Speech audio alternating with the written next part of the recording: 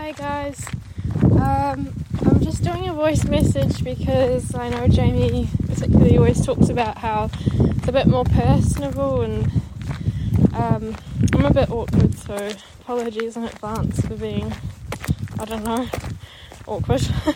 I'm going to try to do this in one take though, otherwise I'll just nitpick and not get it done. Basically, I'm reaching out to be another one of the people that just thanks you for everything you bring into the world. But for me, about 3 months ago, I put everything in a backpack and decided to just walk the length of my country, which is New Zealand. And I've listened to Mystical Cynical throughout this whole journey, and I feel like you guys have walked with me, and I know you don't know me, and so this might not weigh as much significance for you, or you might not even listen to this, but I'm like choking up because I feel like doing this by myself. There's been days I haven't seen anyone, and having you guys to listen to, you've really felt like friends. And I just want to thank you for everything you give to this world, and for merging your minds for us to listen to. Anyway, I get to the bottom of my country today, so I will have finished my walk, and I couldn't finish without, I don't know, saying something to thank you for getting me up hills when, there was days where I just could not be asked, and I had a mountain in front of me, and I would just sit down, have a muesli bar, put you guys on my headphones, and I felt like I was walking with friends. And just the way you merge two parts of myself, the mystic and the cynic, so beautifully and authentically. Yeah. I can't put into words, but thank you for doing this with me, and I'm very grateful.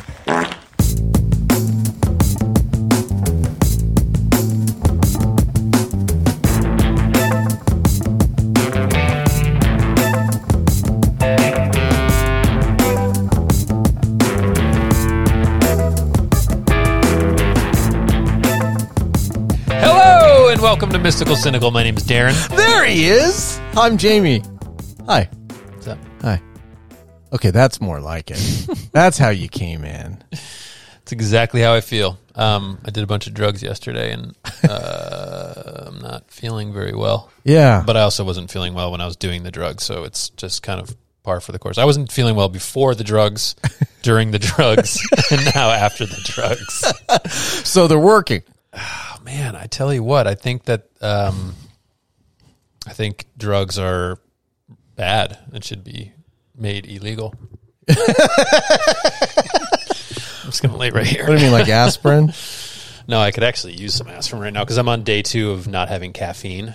Wow. Trying to eliminate things that I think might be disrupting me. And it's, of course, I picked the things that bring me joy in life, which is kind of seems antithetical to feeling better, to take things away that you enjoy. Mm-hmm. So I don't know where I'm at with how to be better, how to feel more enlivened. Well, what I mean about the drugs working is that yesterday, and I was around you and I was with you, and I had some subtle joinings, not as pronounced joinings, but what the fuck?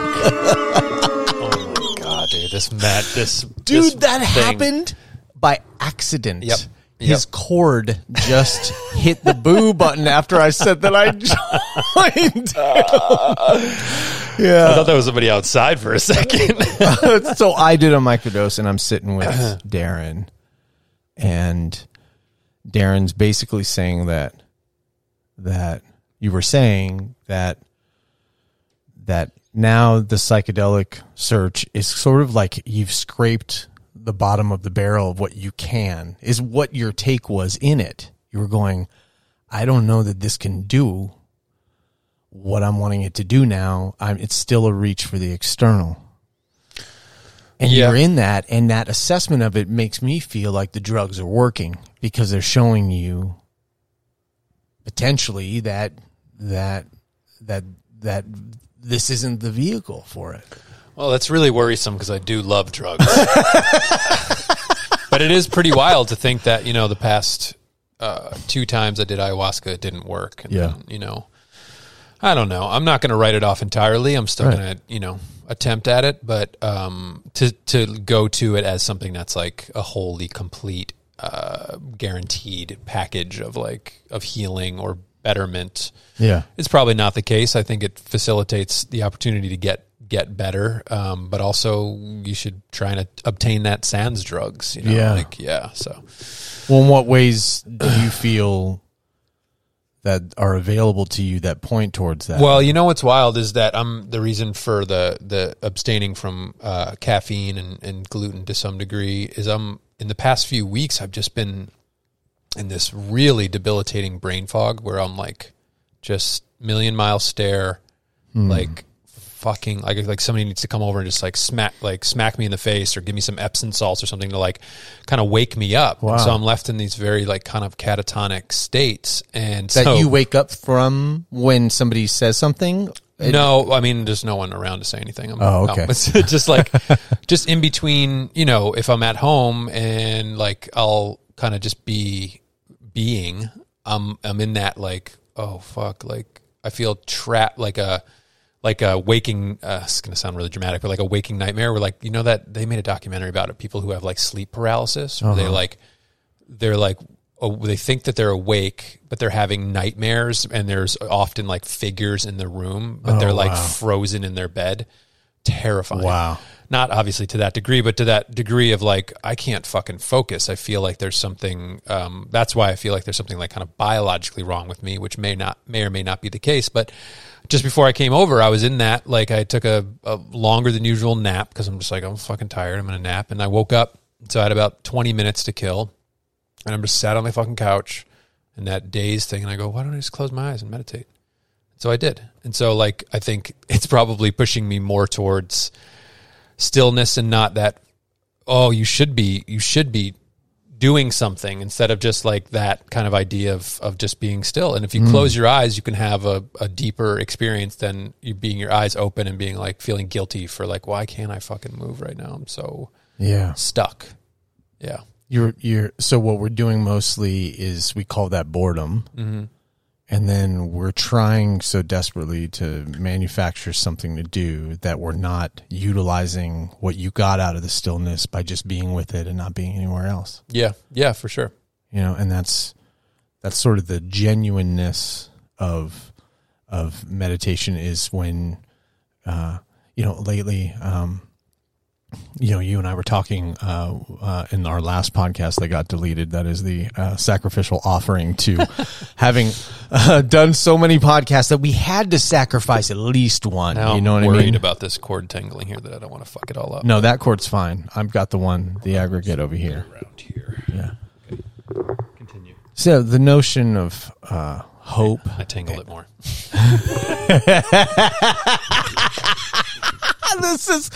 This is the whole thing playing out. This is what, in our attempt to disentangle ourselves, we entangle ourselves more. Oh man, this cord is on one today, dude. And you want to fix it? The cord just set off short.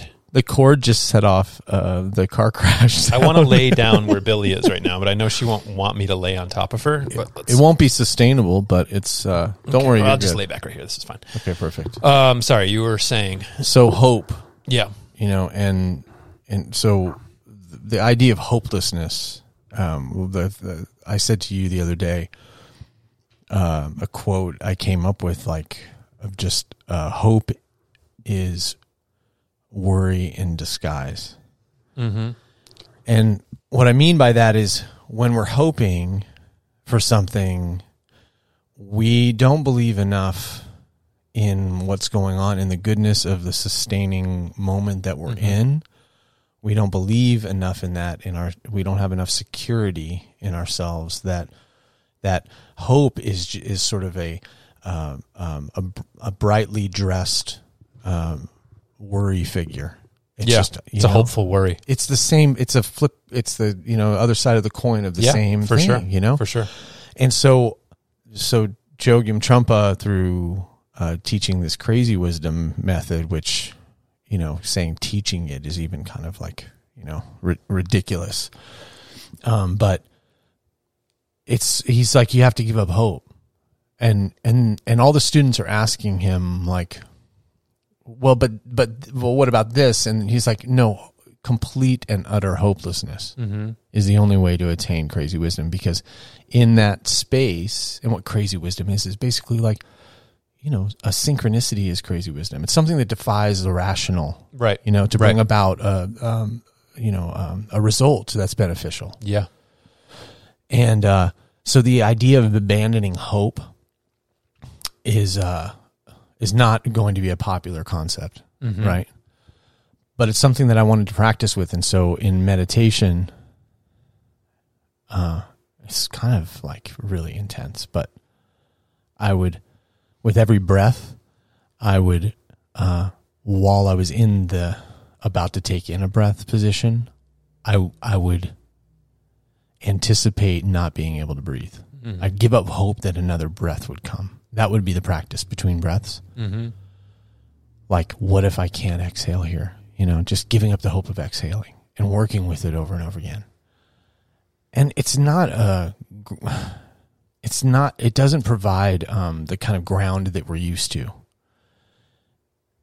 But you may be touching into that without context, and these pursuits that you've done, and you seem to be, trying the going somewhere, like going on a vacation, going on a trip, doing something adventurous, rock climbing the other day, of course, all the psychedelic adventures, and what you keep finding is something that may be some kind of answer that just doesn't have the context to understand.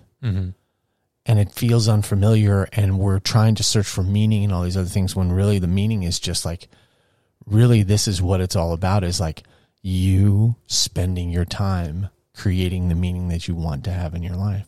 Yeah, it's fucking miserable. I do really appreciate you interpreting what I feel like is a particularly dull point in my life as something that is, it's like you don't know what it's going to lead to. And so this could be the precursor for something huge, or it could be nothing. And so there's no point in really like worrying or hoping for either one of them. It just is. Yeah. I mean, I'm very, very accepting of that. And obviously I'm not succumbing to what I feel like is a certain amount of sadness in a way that would become detrimental to my livelihood or to my family or anything. That's like, it's just a deep awareness of where I'm at, and also just like an acceptance of just like, oh shit, this is this time right now. Yeah. Yeah. So it's fine. I have to tell you that, what happens to me when I look at you and I hear you in any way sort of like be in the question of why it's like this, in all, like, it's not a pronounced why, but it's really what's underneath it is like, why, right? I can't help but like assess your life from an outside perspective and see just what even the last year has been like in your life, and then collectively what the last couple of years have been like in all of our lives. Right. And that largely without assistance, how far you've come to be able to even be in this freedom to ask these questions. Like you've done all this on your own. I mean, no, not on your own. You had a partnership and, and of course, like, but you guiding your mental state forward as a response from where you've come from. No one's been watching and coaching that, and you've had to move that along on your own and take the suggestions and all that, you know? Thank you for that. So what you're in now may be difficult to understand because I think it's so many things, and just getting to the nature of like grief and sadness and appreciation at the same time for how you're still here and you made it through all this. Yeah. Yeah. This kind of mixed reality that you're in. Yes. Yeah. Is like telling the story accurately. Yeah, right. Exactly. For sure. And I think there would be any kind of like, there would be some naivete around not being able to fully appreciate the gravity of what my life is and has been through. And a lot of the things that I think my kind of maladaptive superpowers of pushing things away or not considering things fully. Like, I mean, I think about how I haven't really truly processed the death of my dad. Right. I mean, like that shit alone. is That huge. alone. It is such a big thing. And I touch on it every now and then. I go, oh, God, I feel like there's got to be more there. There's got to be more. And I'm going home in a couple of weeks, which we were talking about last night, and going home for my birthday. And I'll be staying at the house that, you know, there's a lot of hard memories. And, you know, my mom's kind of changed it a bit. And so I think it'll be to a certain degree different, but it's almost, you know, it's a veneer over painting over some pretty heavy shit. And, you know, it's like the paint is still wet to the touch, you know, type of thing. So, So yeah, that's all really interesting. And you know what, I was just thinking as you were talking about, I was thinking, kind of about like monastic practices and that kind of, when I sent you those videos of that 109-year-old Thai monk, and thinking about these people who choose a monastic life. And I thought about that the last time we talked, but just in regards to this conversation, I feel like if I didn't have Delu, I think I would go and pursue, not maybe a monastic life, but I would go to somewhere like an ashram or something like that. Like I feel like I could get into some deep, like, practice. Yeah. Really, really could. And I had the same feeling. Yeah. And as a father at the same age that my at the time they were Delu's age, both of them were on the planet when they were 4 and 1 or something. And I had the same feeling. And what it led to, which is what I'm in now, is monastic living in the modern day. Like I call it MDMA, Modern Day Mystics Association, or Modern Day Monastic Association. Yeah, you know, and it is our life, and it is this. It revolves around a monastery, and that is this home. Her and I both work out of it. We both support each other through it to help each other reach the goals of the day, which is working with others. And it just very simply revolves around this. There's a dog walk, and then there's people who come, but they come virtually through Zoom. Yeah. And they bring donations for information and for space.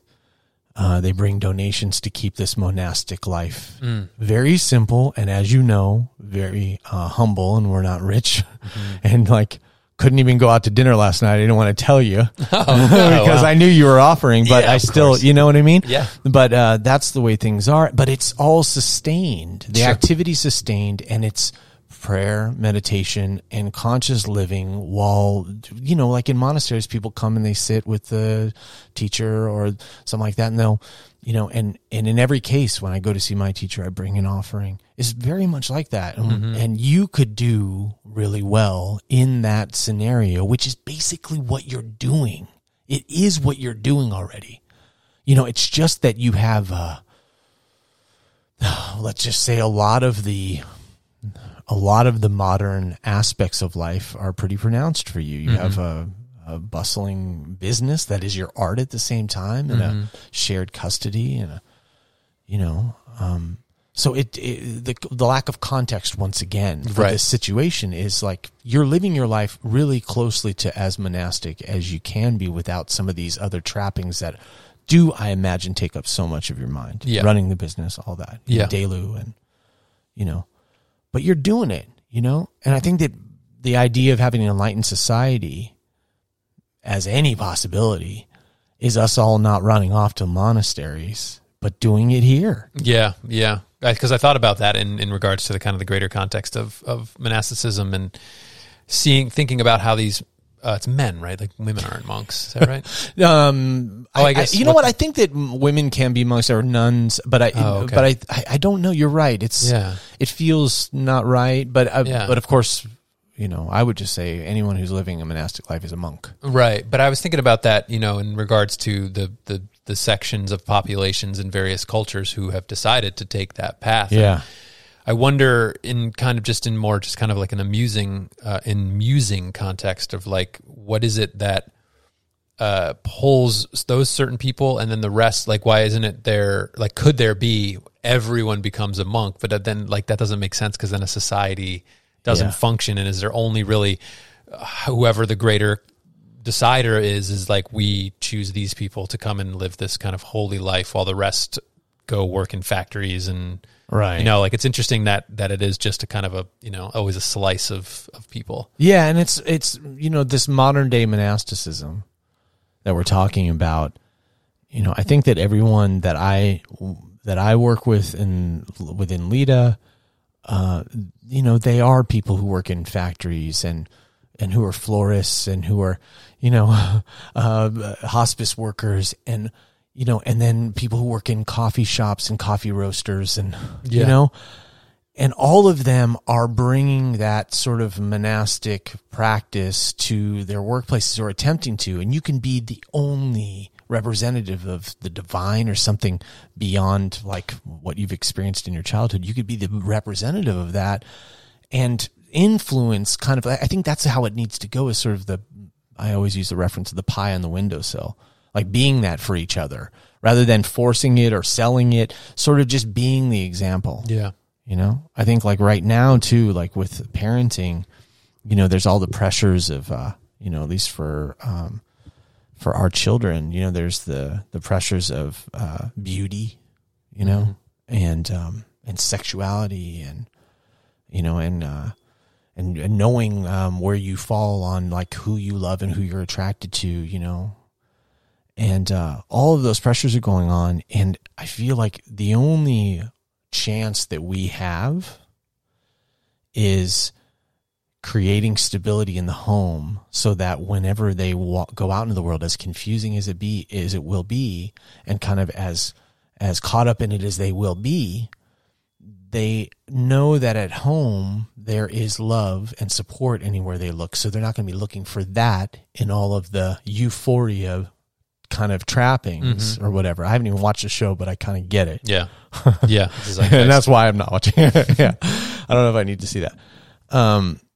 But you know what I mean? Like it's this thing of like what you do on your own, all this research that you're doing, all this practice, the jogs, the introspection, you do work on yourself when you just don't know that that's what it is.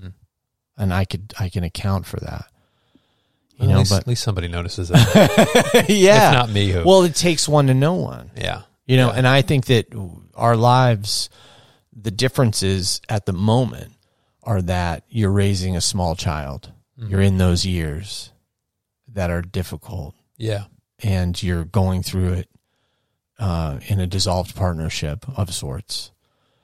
And that is very complex on top of having your father die and still trying to figure out really what love is. Yeah, for sure. Life. For sure. Yeah, know? I know. It does feel like a lot of this is just par for the course. And I'm kind of, I had coffee with a friend this morning, and I had herbal tea for the first time in my entire life. God bless you. Ordered an herbal tea and was so like out of my fucking realm there. You used to really get called names for that. Oh yeah. Being a man back in the 80s. Yeah. But I hadn't seen him in a while, and I was trying to catch up and trying to sell it in this kind of, concise package of where I'm at. And it's, there's so much nuance and kind of just tendrils to it, but it's just like, how are things going? And I'm like, not that great. Like, and being really, blunt about it and explaining the kind of the, what I feel like I'm seeking. But then when I really deeply consider it, I'm like, well, there's no way that could be the answer. Like this idea of a partner or a dog or someone like this, another being. Yep. that just like it becomes so it's just like so much confliction in there, really, like to not have any of the answers. So. Oh yeah, well then, any partnership, the dog, the person, you want to accelerate your growth. Have it be where you're caring and loving somebody, you know what I mean? It's just like it's going to show you where you're not. Yeah. And so that's the expressway to it. Right. Certainly. But right. it's not also all the relief that we think that it totally is. I mean, you're imagining the most romanticized version of any sort of partnership. Right. Of like, oh, I want all the best things from this person Yes. or this animal, and that's not the case. Yeah. So I don't know that I'm prepared for the whole spectrum of a relationship with somebody. Of just like, the good, loving energy would be amazing, but then I don't know that I'm capable to handle the inevitable bullshit. Right. Right. How Did you amazing. see that? Did you see that Tom Hardy quote I sent you last night? I texted it to you guys. It sounded like a cheesy meme, but I'll read it. Oh. It says, Tom Hardy said, Oh yeah. being alone for a while is dangerous. It's addicting. Once you see how peaceful it is, you don't want to deal with people anymore. Wow. And I was like, yeah, that feels right. Yeah. Yeah. I said this recently to somebody and I feel like there's an addendum to make to it, but somebody was talking about dating and I was saying, one of my tactics is that I see all people as sick and I also see them all as enlightened. Mm-hmm. So I see them all as more enlightened than me because they're showing me something. And I see them all as not having completely worked with their story. And so there's some sort of dis-ease within them. And so all of that is there. And if you live your life like that and date like that, and You see it as a sick very bitch. unstable situation. Yeah. You sick. You sick bitch. I love you. Please don't leave. You complete me, you sick bitch. Yeah, that's what did I tell you that's what we used to call taking acid and ecstasy? Did I ever tell you that? We used to call it I love you, don't touch me. It's like, man, I fucking love you, but right now Yeah. you're a kaleidoscope. So please stay over there. Please. Oh, yeah, I guess that was kind of apt for your, for your journey yesterday. Yeah. I came over here and tried to hang, and it was so hot and oppressive and hard to breathe just in that heat. And then that was the theme for the rest of the day. Yeah, I know. And I thought it's interesting because I thought I wanted company, and then I went back to my place and just laid in my room on the floor and was so lonely. But then just like, whoa, fuck, what? I can't deal to be with anybody right now, but I'm lonely. So it's that weird. I love you, don't touch me. Right. Like, it's so conflicting. Yeah. Oh, God. I know. That's why I relate to Billy so much, because she's so like weird and doesn't appreciates a certain amount of touch and then don't touch me. Totally. Yeah. Yeah. She's a trip, and she's taught me so much. Like, I really changed my life since we've had her, and maybe this will be an ad for you getting a dog or not, but I really appreciate your consideration around that, because I wasn't ready necessarily for Billy. I was like, I just got the kids are kind of like now in this place where they can take care of themselves. Totally. Yeah. And so we get Billy, and it's really to cure this ache in Lacey's heart, and Billy fulfills that, of course. And I'm, now the guy who has to wake up earlier. We can't go out of town or whatever. Yep. And and in that year, Billy can really feel my energy. Mm-hmm. And she treated me differently than she treated Lacey. I mean, she fucking perked up. She's like the embodiment of a dog boner when Lacey comes down the stairs. Just just, and can't wait to jump off the couch and hug her. And Lacey talks to her in this sweet way, and has a whole language that I haven't fucked with. I don't change my voice very often, which, we've talked about being beneficial. Yes. Don't talk to kids like they're kids, or whatever. But she has this whole other thing, and it's also where Billy She would probably never call her the dog. I still find myself calling her the dog, you know. Totally. But she was always the one that fed her as well, and I would take her for walks, and I was kind of the more disciplinarian. Whatever. She's kind of feared me more. Sure. And then I saw that, and Lacey was always like, "Hey, it's the energy that you have around her. Like she can feel that, but she possibly can feel your confliction." Oh, 100%. I mean, I think that we had a dog when Viana and I were still together. That was the same thing for Viana. Wanted to fill a dog-sized hole in the heart, and this dog was so just impish and like really just like scared, and this whole thing, and it made me develop this level of contempt for her that just was like, it was palpable. I mean, she recognized that, and she could see it. And then, if for her it was, or for me it was her, she was some level of mirror to me of like, saw myself. And it's just like crazy that these animals that were otherwise had remained wild, that we somehow brought into our lives, and that there's this weird telepathic connection. Yes. And I saw this guy driving down the street today, and he's driving, and he's got his like Labrador, old white Labrador in the passenger seat facing, out the just like their buddies. Yeah. And I'm like, and that thing where people start to look like their dogs a little bit sometimes. I'm totally. like, that shit's cool. And then I was like, oh, can't wait to like start looking like a dog, or vice versa. What would you, let's hear from you listeners. What animal, what dog would Darren look like? It's a very mustached breed. Tiger thinks I look like a panda. He's been telling me that I look like a skinny panda. He's like, no, seriously.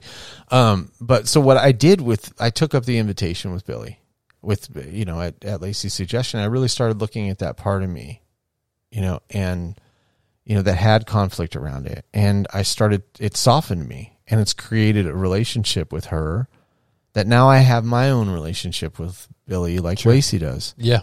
And I am the alpha, I guess. She really listens to me when we're out in the world, and just will do anything that I say in a moment, and it hasn't been from an iron fist, so there's a way of doing the gentling thing, but who's gentling who? Good question. You sick bitch. What do you think? I wanted to tell you, like, Tiger told me that he's going to do Ramadan. He's going to observe Ramadan for a day tomorrow. Oh, nice. Yeah. He learned about the Muslim culture and learned about this time of year. And he's like, I want to do it for a day. And he's waking up tomorrow at like 4:30 in the morning, or 3:30 in the morning is the only time you can eat the day of and drink water. And he's doing that then. And he's going to go to school and fast for the whole day for the first time, and walking to and from school. Uh-huh. His own little historic event. You know? Right. And he said, I want to learn more about, he's like, I'm going to meditate, and I'm going to learn more about, this holiday, and learn more about hunger. I was like, dude. Wow, that's incredible. Isn't it? Yeah. Like, no pressure. I mean, I was like, at first I'm just going like, my mind's going like, where is this coming from? You know? And we did meditate last weekend when we were in Joshua Tree, because of the scattered nature of our kids' minds being raised with the digital, Yeah. And so one of the things I had a parent teacher conference like the week before going to Joshua Tree, and the teachers all said that he's a great human. Mm-hmm. Like, I was like, Jesus Christ, what a thing to say. Tiger is a great human being. Yeah. He just can't focus, kind of thing. Uh-huh. So I was like, well, Jesus, I'm the meditation teacher, and I haven't been pushing it on him up until now. And so now this is the world saying that he could use this thing that's meant so much to me. Yeah. That he's had some practice with when he was a kid. So we had this meditation, and this is the week after, and now he's doing this observance of Ramadan for a day. Allah Akbar.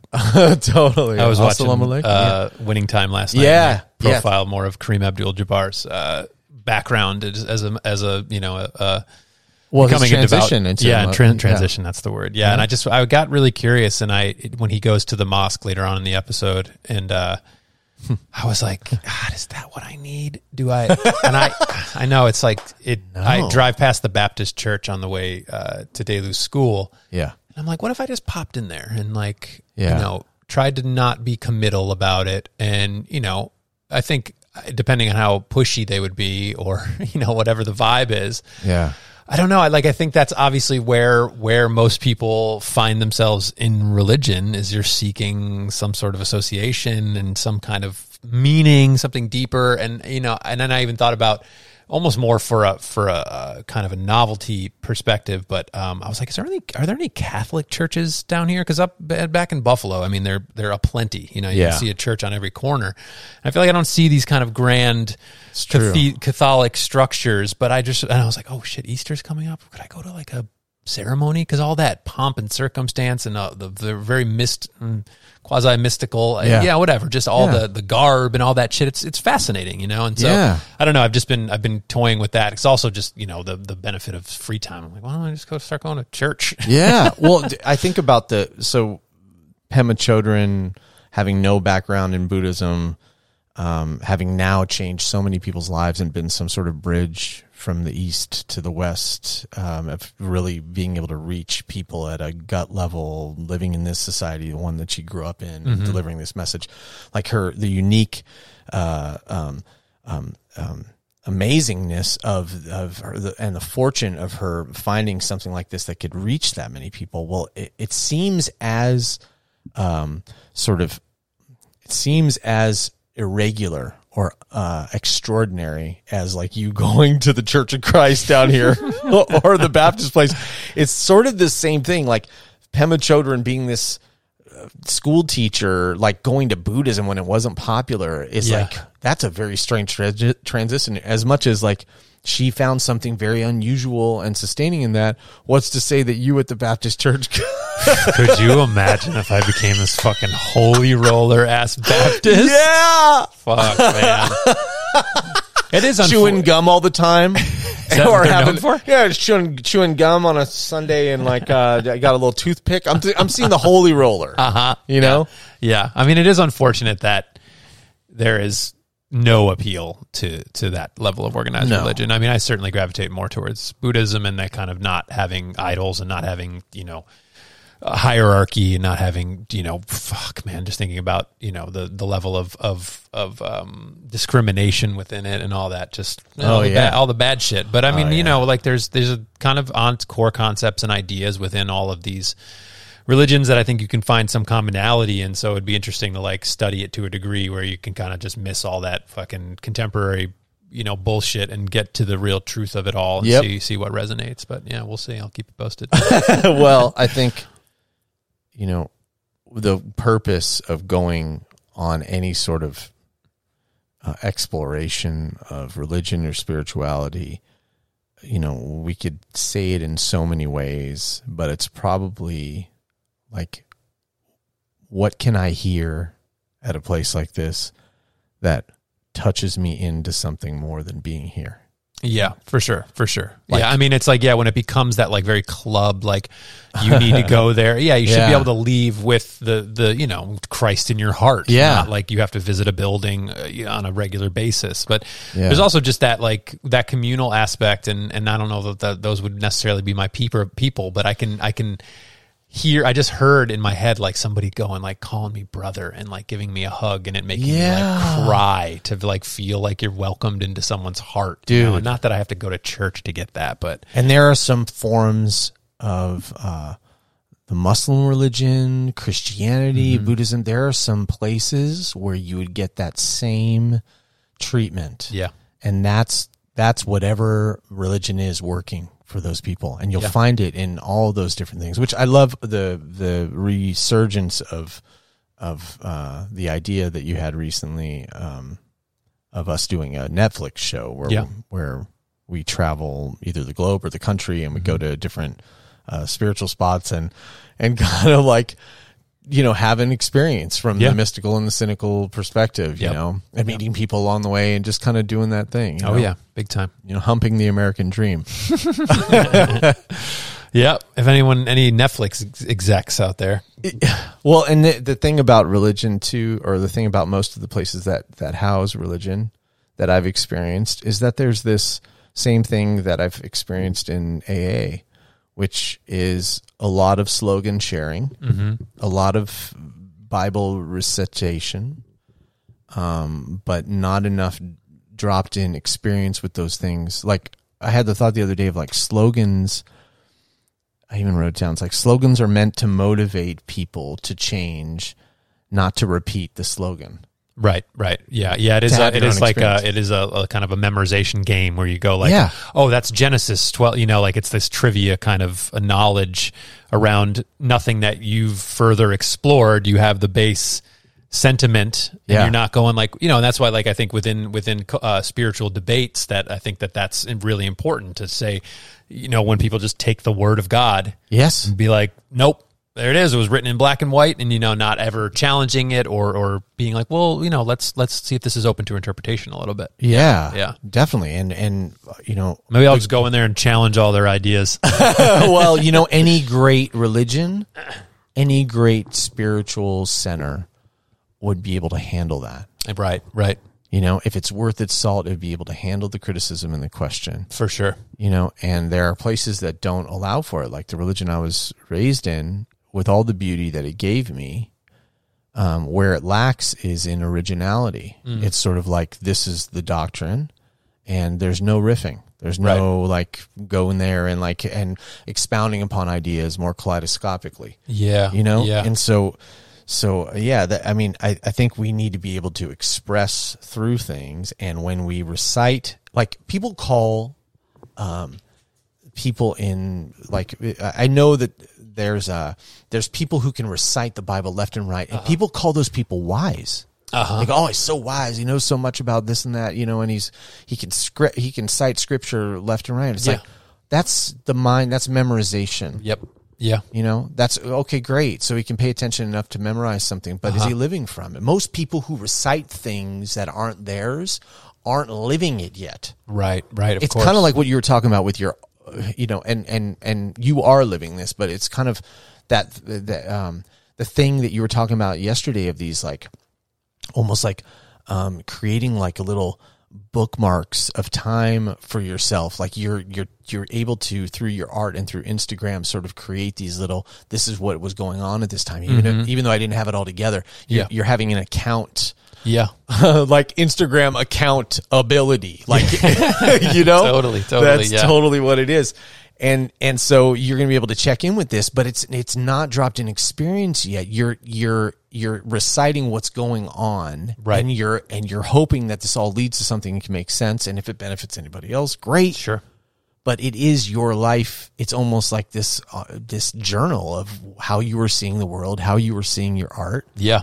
And it's one of the more beautiful ways that somebody could merge commerce and that real sentiment. Yeah, I feel like that. Yeah, that's pretty crucial for me to have that human element to it, because otherwise it is just selling T-shirts that like everyone's doing that. Yeah, like, I want to tell you how hard things are and have that. It's not a sales tactic, but it happens to help, I think, because people resonate with a brand more when they know there's a person behind it who's going through shit. Yeah. So it was a kind of a happy accident to figure that out, because I was like expressing myself very fully and then started selling socks. So it was like not a, it's kind of a backwards thing. So. And it's funny now to think about the socks and the shirt, and that it's just associated with wow, and it's kind of just like, did you hear what he said? Wow. Oh, and those are pretty nice socks too. Yeah. I'll take them, I think about that with the use of the word wow a lot, and I'm like, it's just it just has so many meanings to so many different people, and people often thinks that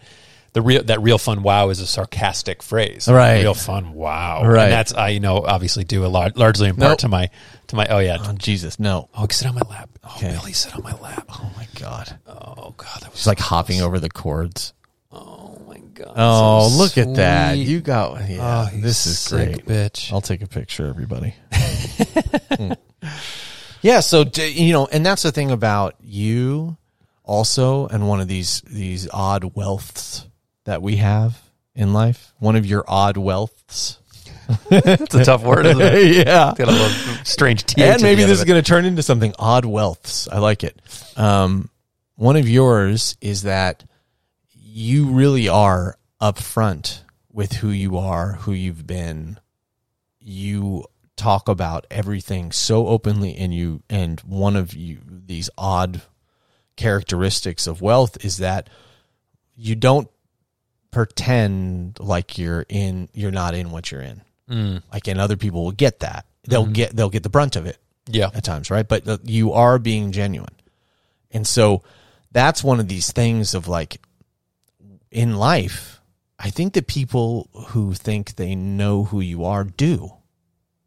It's not any different. Right. It's really not any different than this. This right now for us, this is what conversations feel like. This is what started this thing. Yeah. Like, it's no different. It's just like, it's barely performative.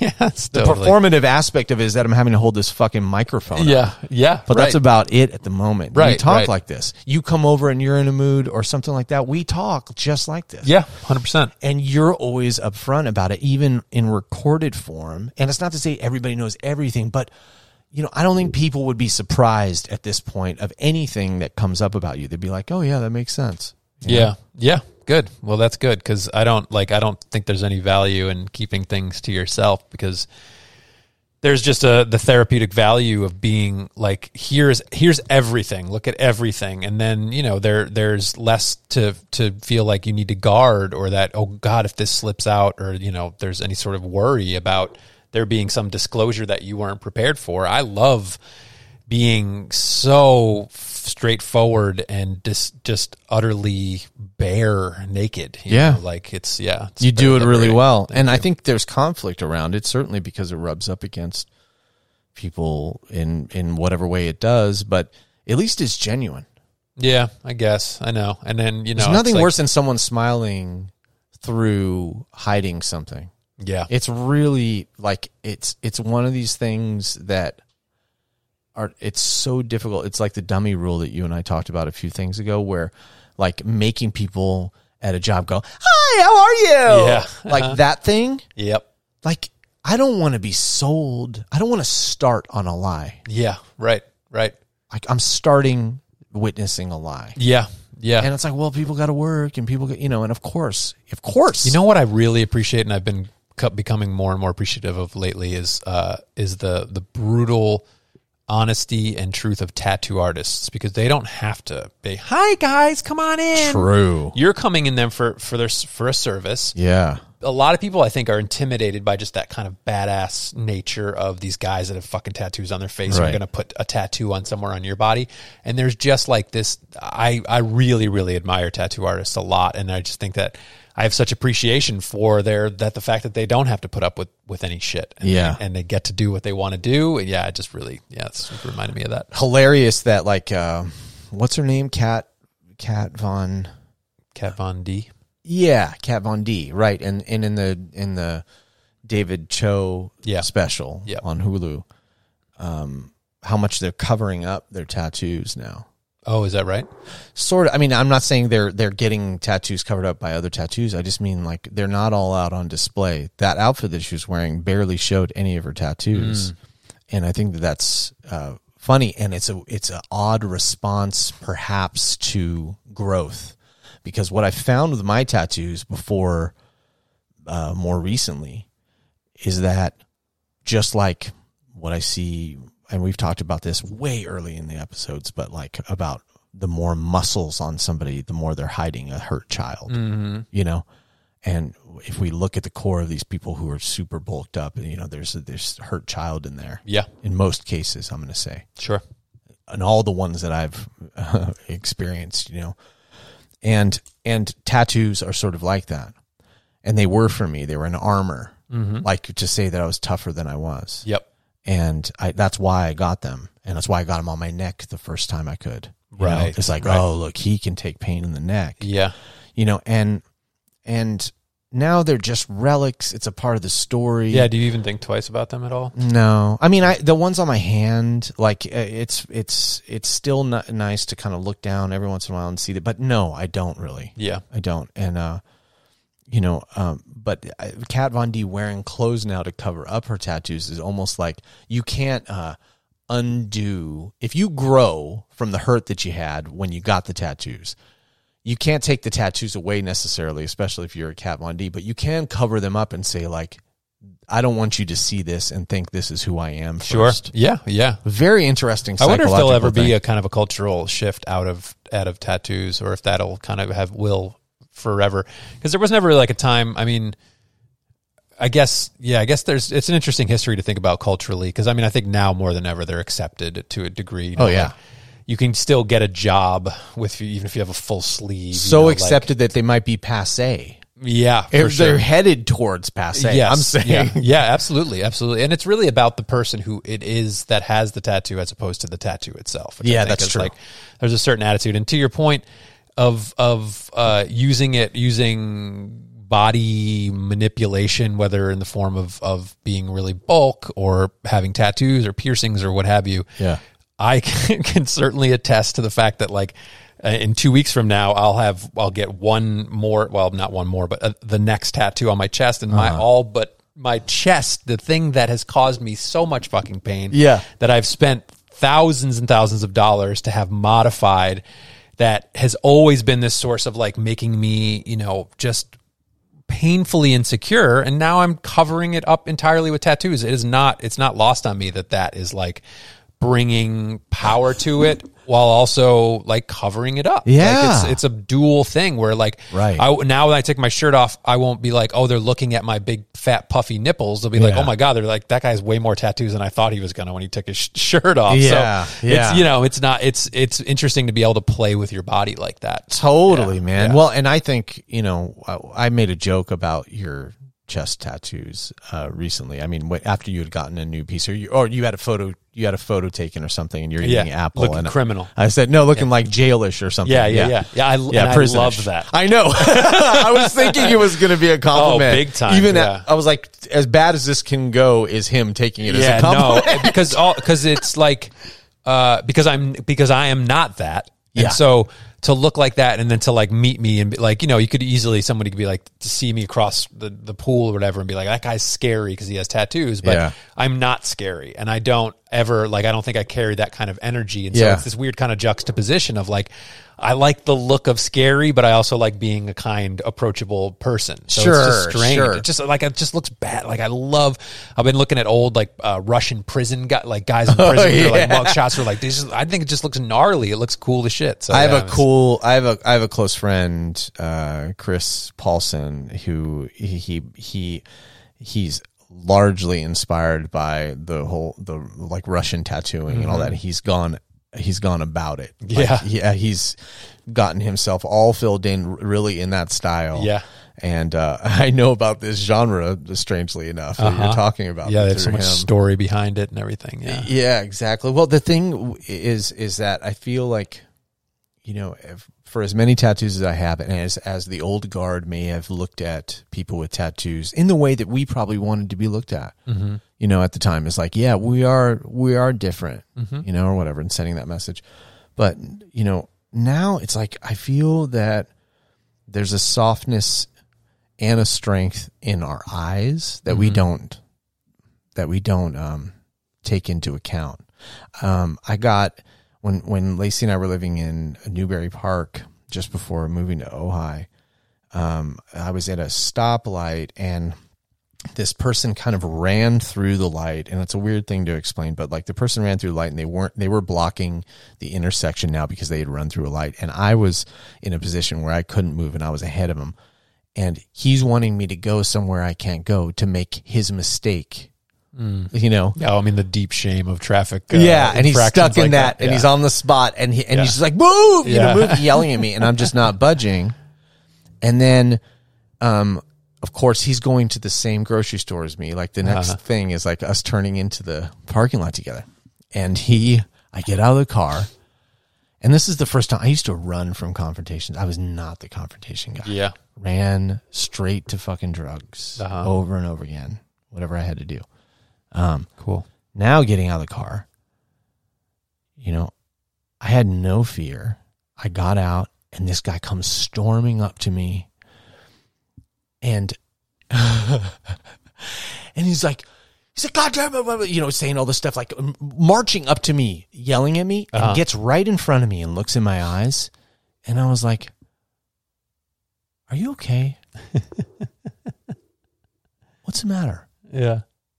He's like, well, what's, I mean, the light, and he starts stumbling on his thing. Yeah. And I was like, hey, I feel like this is probably a larger response than is warranted. Yeah. And he started walking away. Oh, gosh. This guy with all this energy, where if I would have flinched in another direction or had any alternative motive, and this is the thing of sort of like, I think what the path that, and I'm going to say you and I are on, because I think you and I do a lot of the similar work, even though mine may be more pronounced. We do a lot of the same work. And our listeners, even who are doing this work, like, there's nothing to rub up against. Like, I know this guy was probably having the shittiest day of his fucking life. Yeah. And then he's on the spot and he's just grinding through, and his daughter's pissed at him, and the boss is on him, and now he's just having to run out to get tampons or something. And he's put in this spot in this crunch, and I see all of that. And so when I pull into this thing, I'm nothing that can be rubbed up against. I'm just present, and there's nothing to match. And so all they can see is themselves. Right.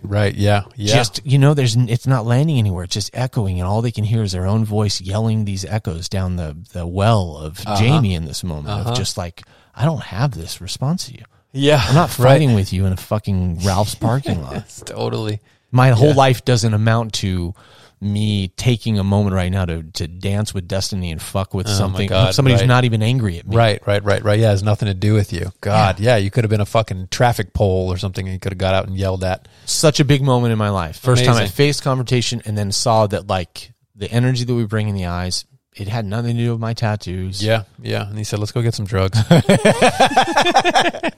Oh, man. Oh, well, I appreciate you hanging with me here. I feel so low energy, and I'm just curious as to what's going to come from this. But, like I said, it's just, I got to keep going. Yeah. Keep going. Yeah, you do. And you're seeing the beauty, and you're picking up the signs, and it really just is a long life that you just happen to be super present for, and all of it doesn't feel good because it just... there isn't a designed key to fix the hole that's in us, like we were talking about the cat-shaped hole or the dog-shaped hole. Oh my God, that was a real first on-air real fart. Jesus, that's not what I wanted. I want top left. Top left. Yeah, right here. That's right. By the way. Just trying to fill the dog-shaped hole. You farted on right on Billy. Yeah.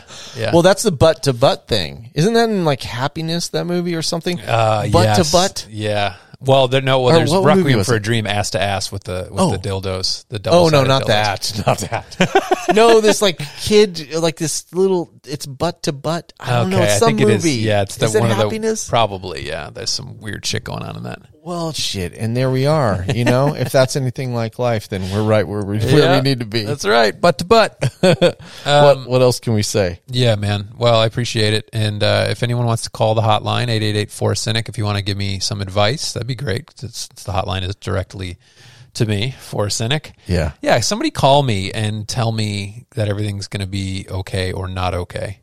I'd love to hear from you. And at the start of this podcast, we heard from our friend in New Zealand who just traveled across the whole continent on foot.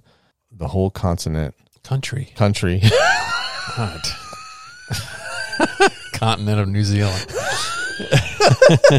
That's a great way to measure our time, as like as long as we've been talking is the length of the continent of New Zealand. Perfect. That's perfect. Thank you for listening. Yep. Thanks so much, everybody who listens. Appreciate it. Absolutely. Yeah. And that was Amy in New Zealand with 2 E's. Part of the 2 E clubs. Yeah, that's right. And me as well. Oh, that's right. Fucking 2 E's. We love you all. Thanks for listening. You.